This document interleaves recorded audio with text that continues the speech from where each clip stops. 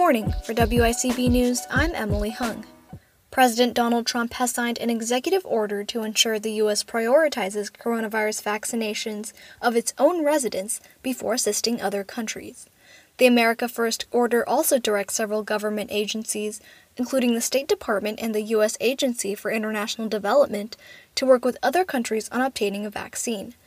This comes at a critical phase of vaccine development.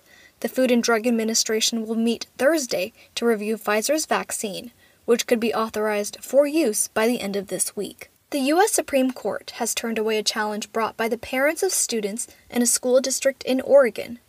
Parents argued the policy enacted by Dallas School District No. 2, allowing transgender students to use bathroom facilities matching their gender identity, violated students' privacy rights. The policy was created after a transgender boy sought to use the men's locker room and bathroom at his high school. The District Court and Ninth Circuit Court of Appeals upheld the policy when it was first discussed in 2017. Now traveling overseas, in southeastern India, an unidentified illness has hospitalized more than 300 people, including one who has died. In the city of Uluru, patients reported a range of symptoms such as seizures, loss of consciousness, and nausea. All tested negative for COVID-19, and initial blood tests did not find any evidence of a viral infection. An expert team deployed by the federal government is investigating the sudden illness. Back in New York, Governor Andrew Cuomo is ordering hospitals statewide to increase bed capacity by 25%. In addition, the state is also calling retired doctors and nurses to return to service amid rising hospitalization rates. If a region reaches critical hospital capacity measured at 90%, the area will close down. John Jamelski will appear before a New York State parole board next week after serving nearly 18 years in prison for kidnapping and imprisoning 5 women and girls in a homemade bunker built under his home. If granted parole, Jamelski could be released as soon as April next year.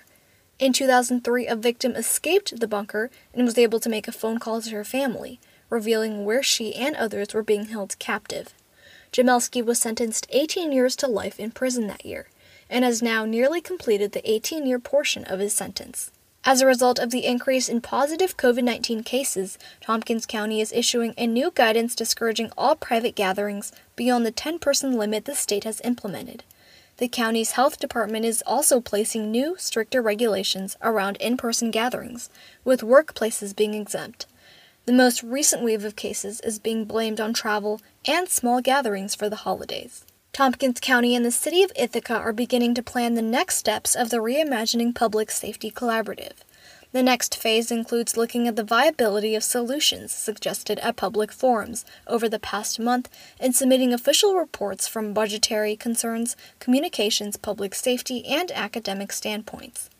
The effort is part of an executive order from Governor Cuomo requiring all municipalities to adopt a plan for police reform by April 1st next year. The final town hall completing the first phase will take place Friday at 4 p.m., with Ithaca Mayor Svante Myrick, County Administrator Jason Molino, Tompkins County Sheriff Derek Osborne, and Ithaca City Police Chief Dennis Mayer. There are currently 293 positive cases of COVID-19 in Tompkins County, with 5 resident deaths as of yesterday evening. Nationally, the U.S. has surpassed 15 million confirmed cases of COVID-19, with almost 300,000 confirmed deaths. Now taking a look at your central New York weather. Today, decreasing cloud cover with highs in the 30s. Tonight, it'll be mostly cloudy, then a slight chance of snow showers with lows in the 20s. Tomorrow, there will be a chance of rain and snow with showers likely later in the day.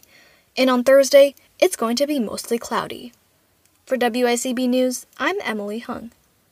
And now for your sports updates. Good morning for WICB Sports, I'm Nick Lebrano. The Syracuse Orange football team fell to the Notre Dame Fighting Irish 45-21 on Saturday. With this loss, the Orange end their season a disappointing 1-10. Rushing was the only positive for the Orange as they eclipsed 248 yards, which is a season high. As the Orange look to next season, they know that 72% of their roster will return. The Syracuse men's basketball team will take on Rutgers tonight on the road for the first time this season.